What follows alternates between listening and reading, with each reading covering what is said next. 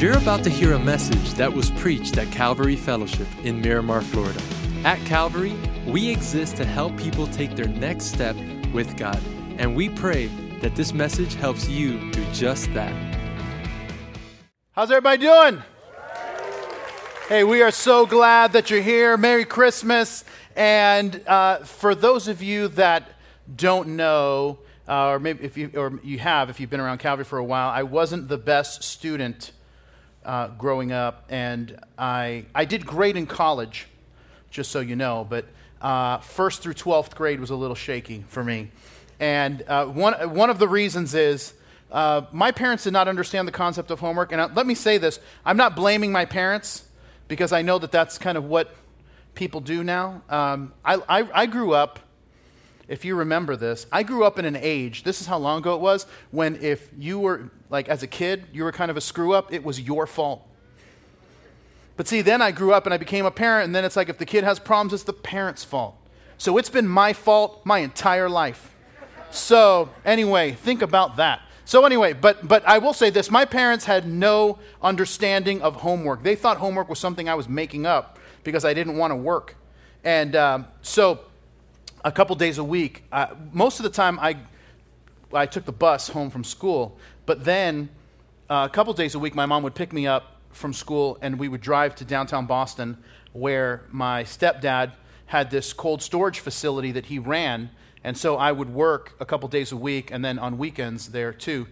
And when I would say like, hey, I can't go, I have homework, they would say to me, they would like, look, you go to school all day.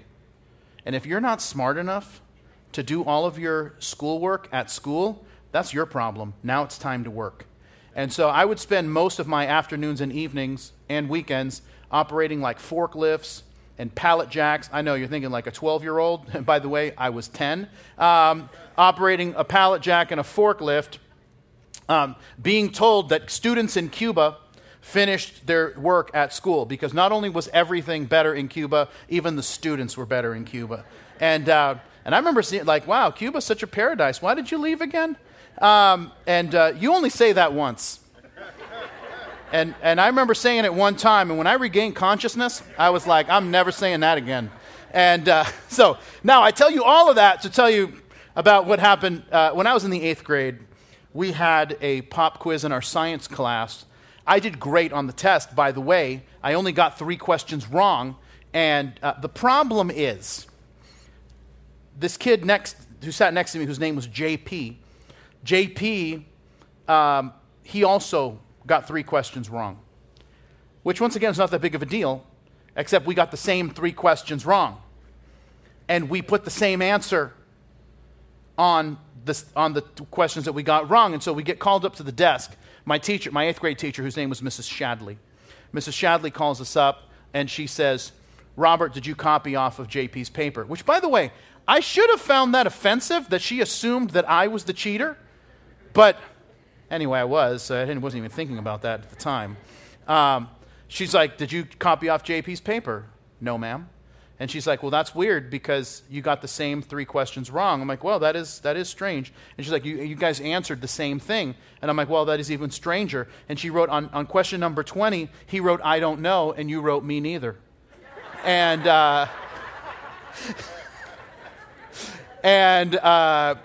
so she made me retake the test. That part was a joke. She made me retake the test. And the second time I got 3 wrong again, because by the time we had done this whole thing, I had memorized most of the answers, and then, so she ended up giving me a total of 6 wrong, or 70%, which I was thrilled about. I was going to get a 0 before, and I ended up with a C-. So once again, I consider the whole thing a moral victory. So now I tell you this because this is what the Bible is going to do today in our time together is test us. It's going to challenge us a bit because it's going to show us and talk to us about how faith is needed most in times of testing. Because faith is not really needed when you're doing nothing, right? If you're not stepping out or, you don't really need a whole lot of faith. Like no one woke up this morning and boldly in faith ate breakfast. I mean, I guess depending on who made breakfast, that could be a potential, outlier. But for the most part, there's no need, but once again, action necessitates the need for faith. Why? Because, and we talked about this if you were with us last time, that faith is acting like God is telling the truth. So faith is not primarily an emotion. It's not simply talking about faith. That faith at its core is trust. And the reality is that your life is going to be defined by the level at which you believe that God is telling the truth. And so if you're just joining us, or you've been sporadic, or you've been here every week, you know that we've been studying since about September. We've been studying the book of Hebrews here at Calvary, which is probably the most theologically dense book in the New Testament. It was written to a group of Jewish Christians who are going through a difficult time, and they're asking this question, and the question is so pertinent to us. They're asking the question, if God loves me, why is life so hard? And the answer to that question is this very eloquent and theologically dense letter that serves as an encouragement to do the one thing that's going to help when you're going through a season of difficulty, which is to fix your eyes on Jesus. And what the writer does, and he goes through, from the beginning of the book up through now, he takes the reader on a journey of how Jesus is better than anything else that we would want to put our trust in. And over the course of 10 chapters, the writer outlines that for us. But for these believers that were reading this letter, they're asking this question. They're saying, how can I live my life in the face of with an uncertain future? And has there been a more poignant question for us living in 2020? And that is, how can I live my life in the face of an uncertain future? And so what the writer does is that he starts looking at Israel's history. But not just kind of the basics of Israel's history. He starts working through Israel's history through the lens of these people that walked by faith and lived by faith, some of them going through incredible opposition and difficulty in personally or in their outer circumstance. And so today, once again, we're going to focus on one couple. One couple, their son, his son's kids, and even up to the great-grandkids, and show us how they model faith. And listen, if there is one thing that you and I need, no matter what stage of life or circumstance we find ourselves in, it is a bold faith that is going to step out and trust, because we believe that when God speaks, He's telling the truth. And so we're going to start in Hebrews chapter 11 and verse 8. And if you have your Bible, I'd love for you to open. If you have your notes, you can grab those. You can look on the screen. You can the Calvary app. As long as your eyes aren't closed, you're going to see the text. So we're going to start in verse 8. It says, by faith, Abraham obeyed when he was called to go out to the place which he would receive as an inheritance. And he went out not knowing where he was going. By faith, he dwelt in the land of promise as in a foreign country, dwelling in tents with Isaac and Jacob, the heirs with him of the same promise. For he waited for the city which has foundations, whose builder and maker is God. And if you pause there and give me your attention, the first thing I want to tell you about faith, and we're going to look at three things in particular, but the first is that faith tests my need for the whole plan. Right? It's if I know everything that's going to happen, there's really not that much of a need for faith. But here's what I love about Abraham, and that is that he left his country, his family, his old life, without knowing exactly where it is that he was going. I want you to think about that. When was the last time that you went out, you guys got in the car, and you said, all right, we're going to go out, and we're going to lunch. But where are we going? I have no idea. If you're married, then you understand this perfectly. Right? You get in the car, oh, we're going to go to lunch. Great, where do you want to go? And your wife's just like, I don't care. You don't care? But do you want, I don't care. Just go wherever you want to go. Okay, well, what do you think about the steak place? Like, I'm not really in the mood for that. Oh, okay. All right. So, all right, well then how about like the Italian place? One goes, I'm not really in the mood for that. Okay, yeah, that's fine. But we could, how about like the burger place? Oh, yeah, I'm not. Well, what do you think about the Mexican place? Well, yeah, that's your choice. That's fine. And right, that's how that works. But listen, right? But the thing is that nobody goes out. You won't even go out to lunch without having a plan. This guy uprooted his entire life without having a plan. And listen, and by the way, I think sometimes we look at that and it's like, this guy just left everything. Is that just like, is faith just another word for irresponsibility? No, it's not him being irresponsible. It's that faith, as we have said, is acting, believing, trusting that God is telling the truth. And when he tells me to do something, I respond with obedience, even if I don't know every step of the plan. God gave Abraham step one.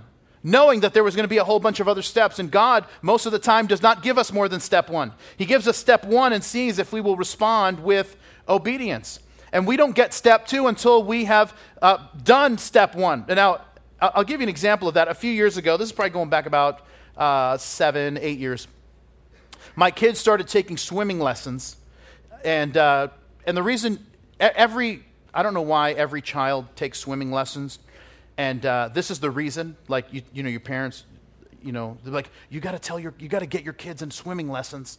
Okay, yeah, what if they fall into a canal? Like, every single parent has this thing, like, what happens if they fall into a canal? I don't know anyone who has ever fallen into a canal. And by the way, a person who falls into a canal doesn't need swimming lessons. They need to learn how to walk. And so, like, you need to work on your balance, dude. Like, stay on the sidewalk. Anyway, so, but we because I don't want to have that conversation, so I just put my kids in swimming classes. Now, you got to understand, at the time, Mia was about 5, Xander's about 3, and Mia is moving through the ranks very quickly. And the way it worked in the swim class, and I might be a little off, but you started out, the white was like the infants class, and then yellow was, kids like 3 and up, and then you had to do certain things to go to red, and then from red was green, from green to blue, and then from blue to black. Black team were like people, they were like the same level as like dolphins, you know, as far as swimming ability, all right? So my daughter Mia is going through the ranks very quickly. My son Xander is still stuck on yellow team because he's having a problem. Now, let me tell you the problem, because when you are in yellow team, here's what you have to do to go to red team. You have to be able to jump into the pool and then come to the top, turn over, and put your arms out and float for 20 seconds. That's what you have to do. So my son, he's able to come up in the water, turn over, put his arms out, and float for 20 seconds. He's able to do all of it, except he can't jump into the pool. And that's like the first part. And so, but he's like, well, but I can go down the little stairs, and then I'll just do that. Like, no, you got to jump into the pool. Once again, what happens if you fall into a canal? It's that whole thing, right? You don't go down the ladder into the canal. You just fall into the canal. And so, anyway, so he is so frustrated because then some of his friends had moved up to red, and he was still stuck because he just couldn't jump into the pool. And so, anyway, he decides, and then Mia got promoted again. So she's now, and there's nothing to motivate children like sibling rivalry. It's a powerful tool. You can't use it all the time, but it is a powerful tool in the toolbox of any parent. You know your sister can do this. Like, let's do it. Anyway, so just with great power comes great responsibility, so be careful. And Ben, it's not in the Bible, but Ben Parker taught us that. Uncle Ben taught us many important things, plus taught us how to make rice. Anyway, it's getting away from me here. All right. So what happens is that Xander now, he wakes up one day, and he's like, this is the day I'm gonna go to red team. And so he decides. Now, we have a pool, but we close the pool a couple months out of the year when it gets really cold. So usually it's from January 1 to March 1st that's when I close the pool. And so he decides that day, he's like, I know we have class that night. I'm going to pass, and I'm going to go to red team. And so now this whole week leading up to it, he had decided that was the case. And so that week, every day at dinner, he wanted to pray. And because he wanted to talk to God about this whole swimming business. And he's like, all right, God, thanks for the food. Anyway, swim class. I need to go to red team. I need you to help me out. At night, when we pray for him, he's like, all right, Dad, pray for red team. I'm like, God, I hope Xander sleeps and that the whole red team thing works out. And so anyway, this was like a serious thing. So the day of the class, now we homeschool our kids because my wife has an Amish background. She doesn't. But like, people are like, oh, that's good. Didn't know that. Anyway, I just say that. I guess that everybody homeschools now, but we did it before it was cool. And so we... None of this happened at 10 o'clock, by the way. Just telling you. Everything was smooth. And then you guys get me all rowdy. And It could be the 4 shots of espresso I had. I'm not sure. And so, because I'm a little twitchy. And so anyway, I leave for church, right? I'm leaving for the office. It's 8:30 in the morning. And my son, Xander, is already dressed for school. Now, I say dressed for school. He's not dressed for school. He has his swim trunks on, his swimming shirt, and his yellow cap. And I'm like, dude, the class isn't until 4:30 in the afternoon. He's like, I want to be ready. I have to practice. And I'm like, dude, the water is like 50 degrees. And he's like, no, don't worry about it. I got it covered. So I'm like, you know what? And this is just a really helpful tool as a dad. You're like, you know what? I got to go. This is your mom's problem. And then I leave. And so, guys, try it sometime. It really, you can't use it all the time, but it is a tool in your toolbox. You're going to leave here like, I learned so much today. This pastor's killing it. And you know, you can just let us know. We're available for marriage counseling too. And because you pull that too much, you're going to need it. Anyway, so my wife calls me in the middle of the day, and I'm like, hey, what's going on? And she's like, Xander finished his school as fast as humanly possible, and now he took all of the pillows off of the couch. He's in the family room, and he is jumping off of the couch onto the pillows, rolling over, putting his arms out, counting to 20, and then doing it again. He has done this probably 500 times since you left. And so, anyway, he gets to class, right? It's right up the street here. He gets to class, and he's like, everyone! And by the way, there's like 4 classes going on. Like, you're not supposed to interrupt. And he's like, I'm going to red team today! And he's like, I don't even know how he got this like deep voice. Anyway, so he announces it to the class, and everybody else, who's most of whom people don't care, like, all right, whatever you need to do, bro. And so anyway, but he was ready. Anyway, this is what happens after class. Red team, he did it. And anyway, it was great. It was great. And now here's the point. And by the way, you got to take that away because nobody's going to, like, so cute. He looks just like his dad. He looks, that kid is the spitting image of his mom. But now, here's what you know. There's more to swimming than jumping into a pool. But you don't get anything more until you jump in. That's step 1. And that's the thing that we read about Abraham. Is like, look, he took step 1, which is him saying, I want you to go, and I'm going to show you some awesome stuff. In fact, this was the actual promise that God gave him in Genesis chapter 12. He says, so when the Lord said to Abram, get out from your country, from your family, from your father's house, to a land that I will show you. I'll make you a great nation. I will bless you. I'll make your name great. And you shall be a blessing. I will bless those who bless you. I will curse those who cursed you. And in you all the families of the earth shall be blessed. But you know, you never get to the, I'm going to make you a great nation, until you decide to obey. At some point, you've got to jump into the water if you're going to experience this. And by the way, it took years for that promise to be fulfilled. In fact, Abraham never saw Israel become a great nation. It took 25 years for his son to be born. But here's the perspective that Abraham had, and it's what we see in verse 10, that he waited for a city that has foundations, whose builder and maker is God. That means that Abraham did not have only an earthly perspective. Instead, he had a perspective that was eternal. That his obedience wasn't simply tied up in what God was doing right now. He wanted to be part of God's eternal plan. And if your focus, listen, if we're walking with God and we're like, well, I want God, and our focus is only immediate results, and that's why you're obeying God, can I just tell you, you are selling yourself short. Because God's plan is so much bigger than that. And I love this fact that Abraham's faith didn't just bless him. Abraham's faith blessed you, blessed me, blessed us. That everything that's happened has been a result because this man decided to take a step and jump in the water. And I want to tell you that it's so powerful. And isn't that the kind of life that you want to live? The kind of life that experiences then the blessing of God for the purpose of being a blessing to other people?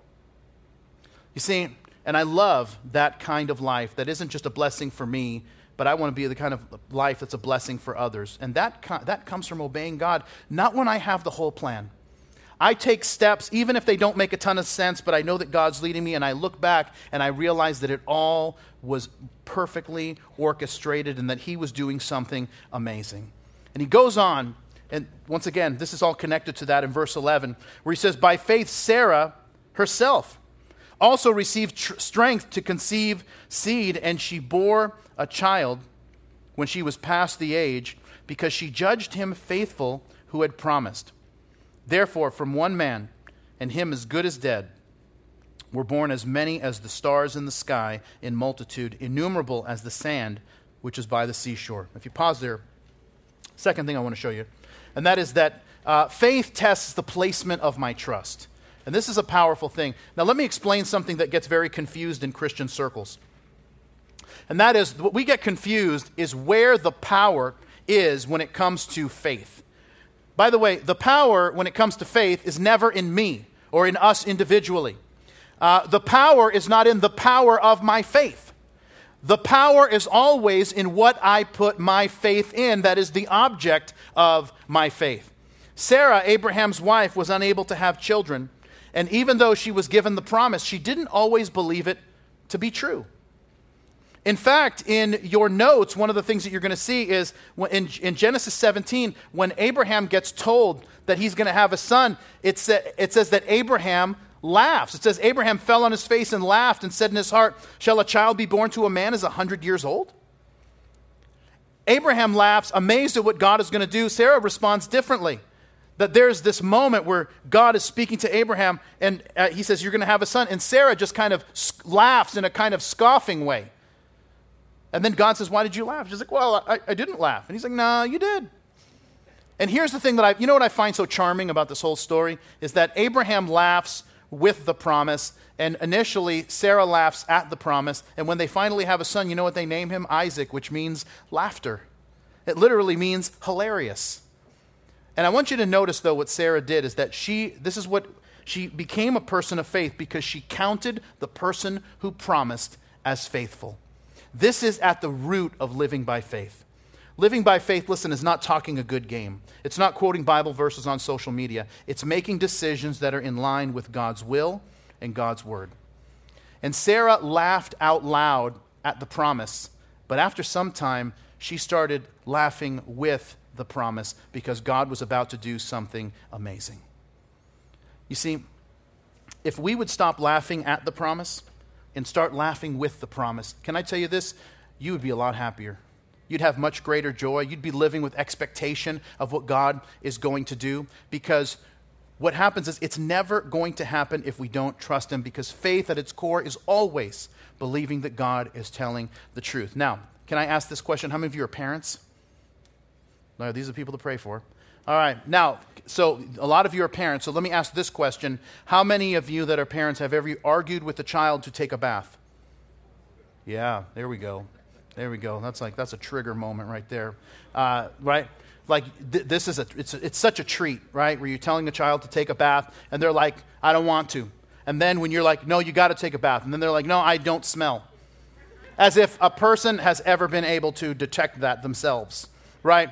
And then, but as a parent, you know that it's a lot more than just smelling good, right? That bathing is, good hygiene makes you healthier, and most importantly, bathing calms kids down.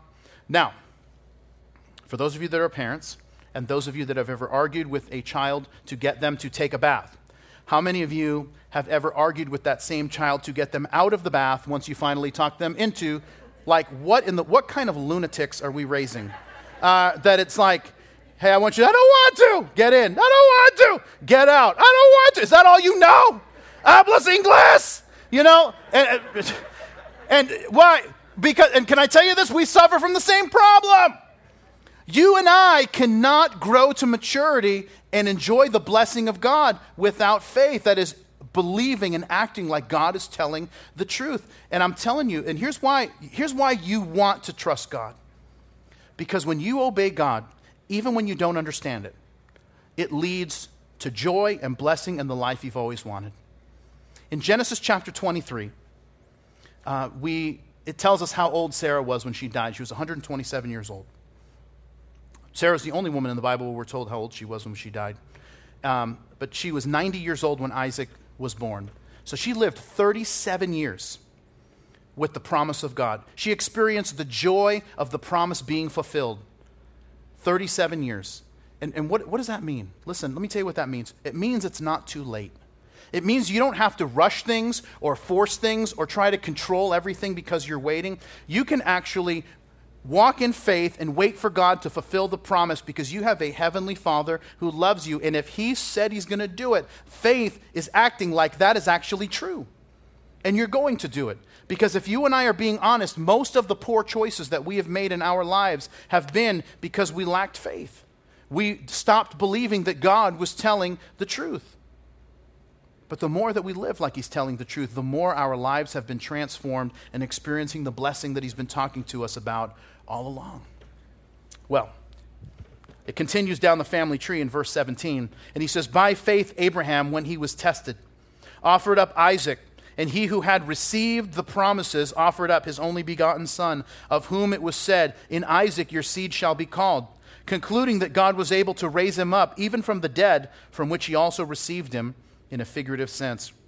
By faith, Isaac blessed Jacob and Esau concerning things to come. By faith, Jacob, when he was dying, blessed each of the sons of Joseph and worshiped, leaning on the top of his staff. By faith, Joseph, when he was dying, made mention of the departure of the children of Israel and gave instructions concerning his bones. Pause there and give me your attention. Here's the third thing I want to tell you, and that is that faith tests my perspective of my circumstances.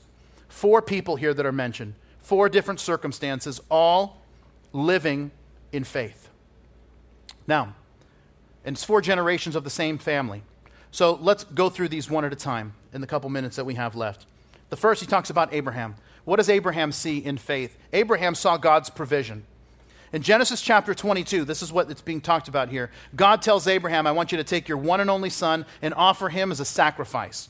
Now, people that are critical of the Bible will say, like, why would God even say something like that? And would God ask you to do that now? Like, first of all, God wouldn't ask to do that now, because if you notice, that happens like at the very beginning of the Bible. You get to the very end, God never asks that again.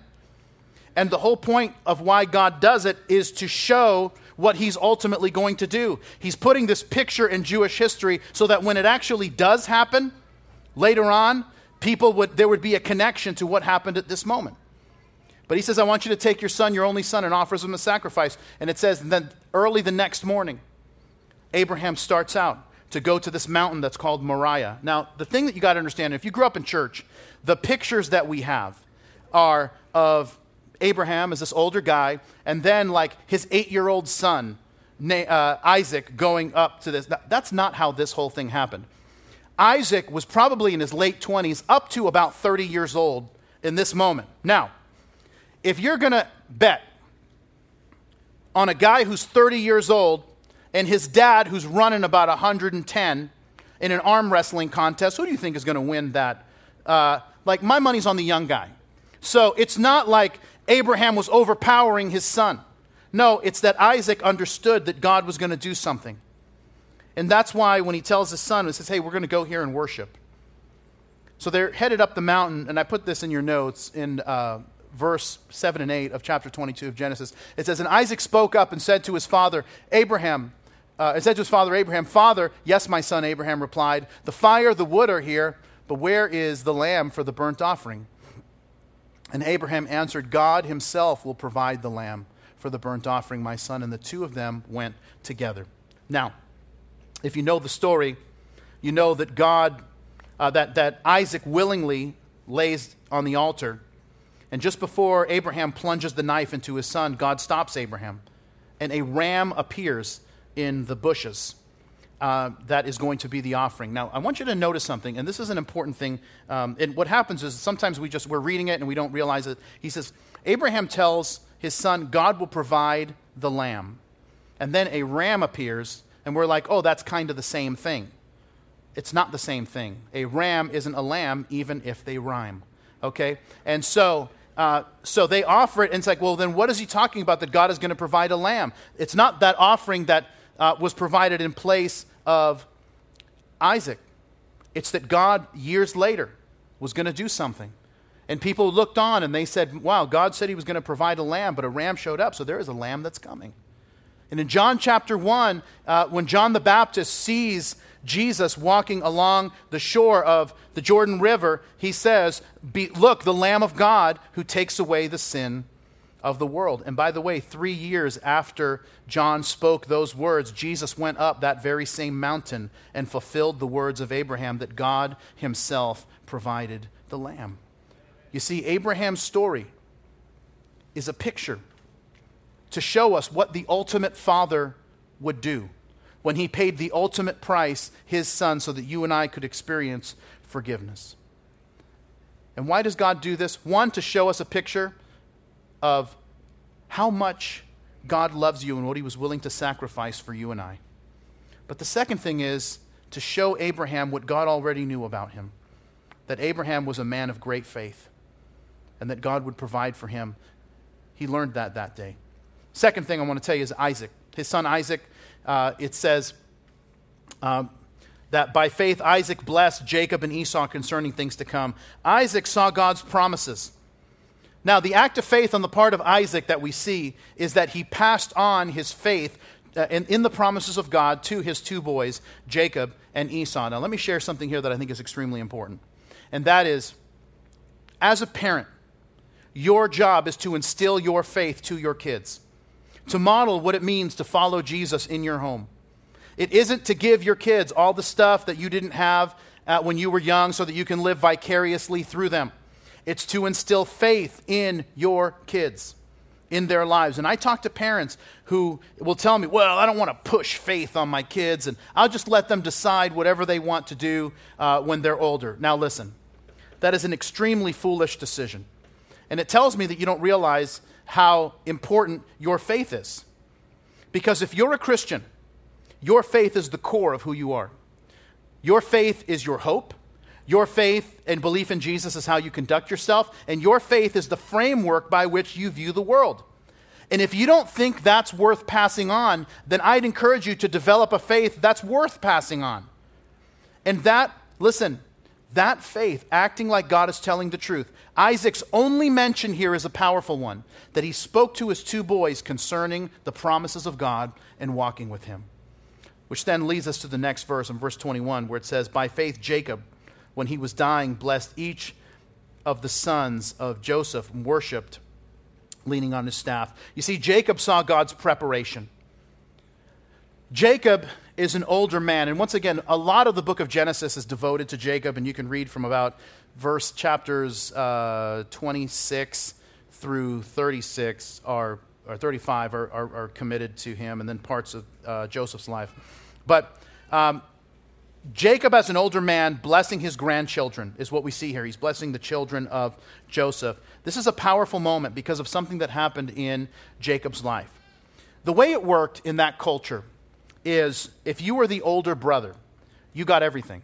You got a double portion of the inheritance. You became the spiritual leader of the family. You got all of that. You were the one who inherited double everyone else. And Jacob and Esau were twins.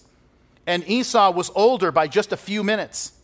And so it was such a problem for Jacob that he ended up swindling his brother out of the blessing, and he tricked his dad. His dad was having problems seeing, and he ended up blessing Jacob as opposed to Esau.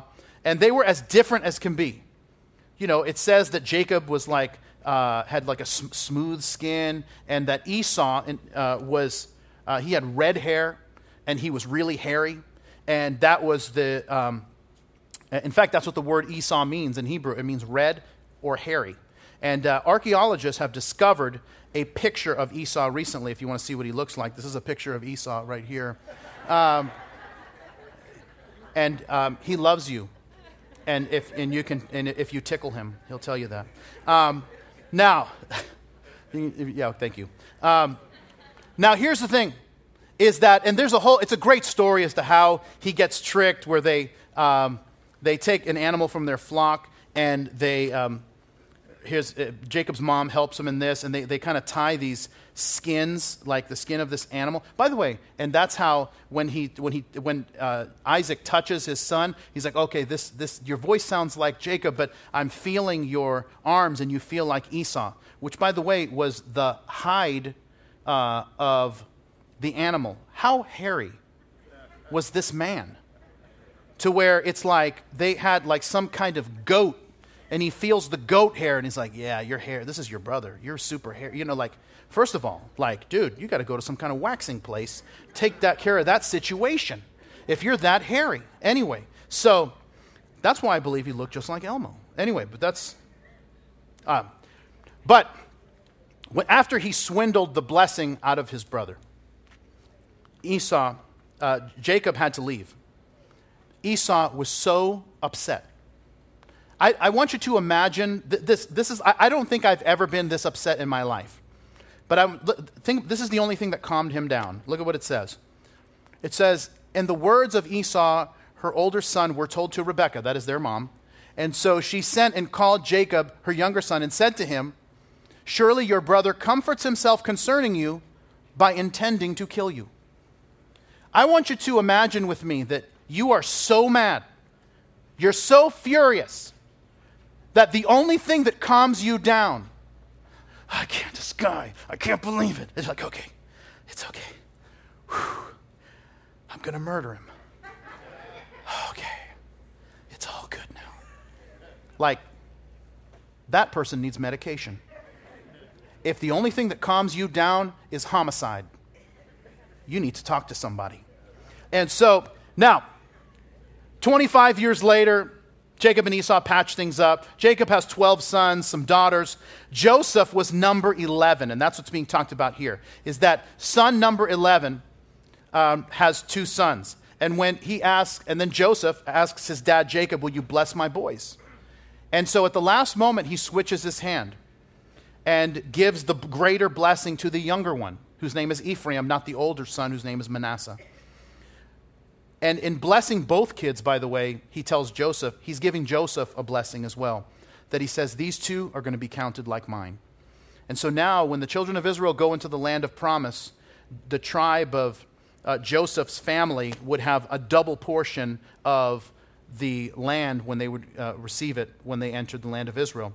But Jacob in faith, and this is the thing that's being mentioned here, Jacob in faith was looking at the trouble in his past as preparation for his future when he could bless others. Listen, can I just tell you this? Every one of us has gone through difficulties. And don't let your past struggle or trial just be for you. Instead, there is something that you learned, there's wisdom that you gained, that you can now prepare, that not only prepare you for the future that God has for you, but it can also prepare and encourage others. And that's what a life of faith does, and that's what Jacob's life teaches us. Lastly, he talks about Joseph. He says, by faith, Joseph, when he was dying, made mention of the departure of the children of Israel and gave instructions concerning his bones. Joseph saw God's purpose. Joseph was second in command in Egypt when he spoke these words. He was second only to Pharaoh himself. But he knew the promises of God and that the heritage and blessing of the children of Israel was not in Egypt, but in the land of promise.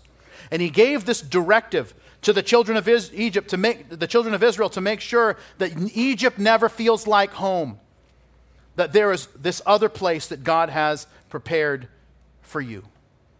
You see, in the section that I skipped in Hebrews 11 kind of wraps this whole thing up, and it says this in verse 13. These all died in faith, not having received the promises, but having seen them afar off, were assured of them, embraced and confessed them, that they were strangers and pilgrims on the earth. For those who say such things declare plainly that they seek a homeland. And truly, if they had called to mind that country in which they came out, they would have had opportunity to return. But now they desire a better, that is a heavenly country. Therefore God is not ashamed to be called their God, for he has prepared a city for them. Now, let's talk about this and then we're done. Why does our faith get tested at all? I mean, is it even necessary?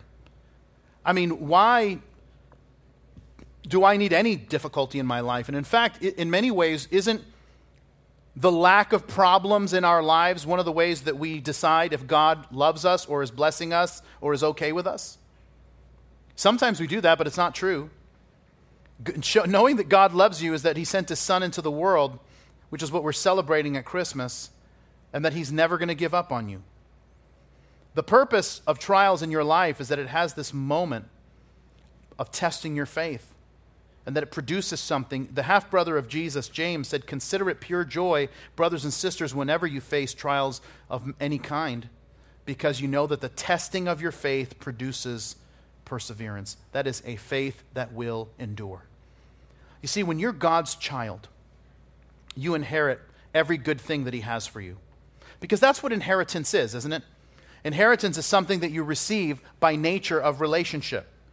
I mean, think about the things that you've inherited, right? So my youngest daughter, Olivia, is like one of the funniest people I know. And I like to say that she inherited her sense of humor from me. And my wife might think differently of that. But maybe she got it from both of us. Who knows? It's probably from me. But anyway. But here's the thing, right? I inherited my sense of humor from my dad. And, I didn't have to take it by force. It's not like I grabbed my dad by the arm and pressed his funny bone until all the humor leaked out, right? That's not the way it works. Instead, it comes by reason of relationship. And that when you're in relationship with God and walking with him, you inherit everything that you need to do what it is that he's called you to do. And that even if we suffer, and by the way, there is suffering in this life, it's never in vain. Because there's a reward simply because we're his children and we have an inheritance. Listen, in the ancient Hebrew culture, there was this thing that was called the patriarchal blessing. And that was the person who was the head of the family, usually dad, where a father would bless his sons and daughters and speak into their lives what he saw in them. Now listen, this wasn't a pep talk. It's not a pep talk. This was the person who was responsible for raising you, the person who knows you best, to pray over you and say, "This is what I see in you." Throughout Scripture, those blessings, if you read the Bible, you'll see that the father gives a son or a daughter the blessing, and that directs that child's life. Because what he spoke into their life is what they became. Listen, I think this is one of the reasons why people in a younger generation are so confused. And I can't tell you how many conversations I've had with people, and they've told me some variation of this, is that it's hard to know what you can be when you can be anything. I mean, we live in a world where you could be almost anything, but the reality is that what you needed, what so many of us need, is a father to look at us and pray over us and say, "This is who you are." And it just begins to eliminate all the confusion that we experience. And one of the reasons why I believe that so many people are so confused and find themselves just kind of wandering in life and trying to stumble into things is because they've never received that blessing that our Father should have given to us. Dads, can I tell you this? That blessing that you give to your kids is the greatest gift you'll ever give to them, because we've been tasked with this responsibility. The responsibility of helping direct them by watching what their talents and abilities are, watching that develop, and then speaking a word of blessing to lead them. Because telling them they can be anything, that sounds super encouraging, but it's super confusing. And the reality is, it's not even true. Do you know that no matter how hard I try, and no matter how much I believe it, I will never be a ballerina? Like, "You can do anything, Pastor Bob." No, I really can't. I can't. I'm never going to be a ballerina. I'm never going to work on a trapeze. Right? There's a whole bunch of things I'm never going to do, and that's okay. But see, what we need is, and for our kids, here's what we need. In a world where you can do anything, to be the person who knows them best and loves them most, to speak a prayer and a blessing over them, to say, "This is who I believe you to be." And to encourage that and to take that spark and fan it into a flame will change the whole trajectory of their lives. You see, parents did this. They would bring their kids to Jesus, that Jesus would give their kids a blessing. In fact, we see a moment in this in Mark chapter 10. You'll see it on the screen. It says, one day some parents brought their children to Jesus so he would touch and bless them. But the disciples scolded the parents for bothering him. And when Jesus saw what was happening, he was angry with his disciples and said to them, "Let the children come to me. Don't stop them. For the kingdom of God belongs to those who are like these children." I tell you the truth, anyone who doesn't receive the kingdom of God like a child will never enter it." And he took the children in his arms and placed his hands on their heads and blessed them. What is he doing? He's giving them the blessing. And see, maybe you grew up kind of like me. I grew up in a broken home without both of my parents, and so did my wife, and we never had anyone to give us that blessing. And what do? Or maybe you grew up in a home and your dad wasn't a Christian, and you guys came to know Jesus later in life. I mean, what do? What do you do if your dad never gave you the blessing that you needed to direct you? And listen, those who didn't have a dad to give them the blessing, let me just tell you, you have a heavenly Father who will give you the blessing that your father never gave you. And God will speak the words of life to you and lead you to become more than you are, so you can become everything He's created you to be. Because God's vision for your future, can I tell you, it's bright. God's vision for your future is of hope and blessing. It's a vision of life. It's a vision of growth. It's a vision where He is speaking into your life and leading and working in you so that later He can work through you. It's so you can become more than you are and become everything He's created you to be. Because here's the good news. Christmas reveals it to us that God is for you. God didn't just watch what was happening on earth. Instead, on Christmas, He entered the fray. And He's inviting you to become part of His family so that you can experience His love, His forgiveness, His grace, His blessing, and an eternity with Him. Let's pray together. And Lord, we want to thank You. Thank You for that promise that we can become more than we are because of Your love for us. And I pray for those of us who never received that blessing, that this would be our moment where we hear from You and You transform us. God, I also want to pray for those who are here that maybe don't know You. They're far from You, but they want to come to know You. I pray that they would be ready and that this would be their moment to give their lives to You and watch what their life can be in Your hands. Listen, with every head bowed and every eye closed as we're praying together, if you're listening to this and saying, yeah, Pastor, that's me. I need forgiveness. I don't want my past to be my future. And I have so many things that I regret, and I want to leave them in the past and never repeat them. Is that even possible for God to want me? And the answer is yes. Jesus loves you. He died for you. That's what we celebrate at Christmas, is that He came into the world to be the Savior that we need. And so if you're in a place where you say, that's what I want Jesus to forgive me and transform my life, and I want Him to be my Savior, and I'm going to just lay my life down and let Him be Lord in my life. If that's you, I want to pray for you as we close. And so with every head bowed and every eye closed, if you say, that's me, I want you to lift your hand so I can pray for you even right now. Right now, lift your hand. I see some hands. God bless you. God bless you guys. Lord, I want to thank You for every hand that's lifted that represents a heart that is open and ready for You to do the work that only You can do. I pray, God, that as they call out to You, that You would transform them by Your power, and that this day would be the beginning of a brand new life for them that leads into eternity. Those of you that lifted your hands, I'm going to invite you to pray this prayer with me, repeating it out loud. We're all going to pray it together. Just say, Dear God, thank You for loving me, and I'm sorry for all I've done wrong. But I thank You for Jesus, who loved me and died for me that I might have life. I want to walk with You starting right now. In Jesus' name, amen. Amen. Thanks for listening to today's podcast. If today you made a decision to follow Jesus, congratulations. It's one of the best decisions you've ever made. And we as a church want to help you with your next steps. You see, we have a free gift we'd like to give you. And in order for you to receive that gift, All you have to do is visit mycalvary.com/begin.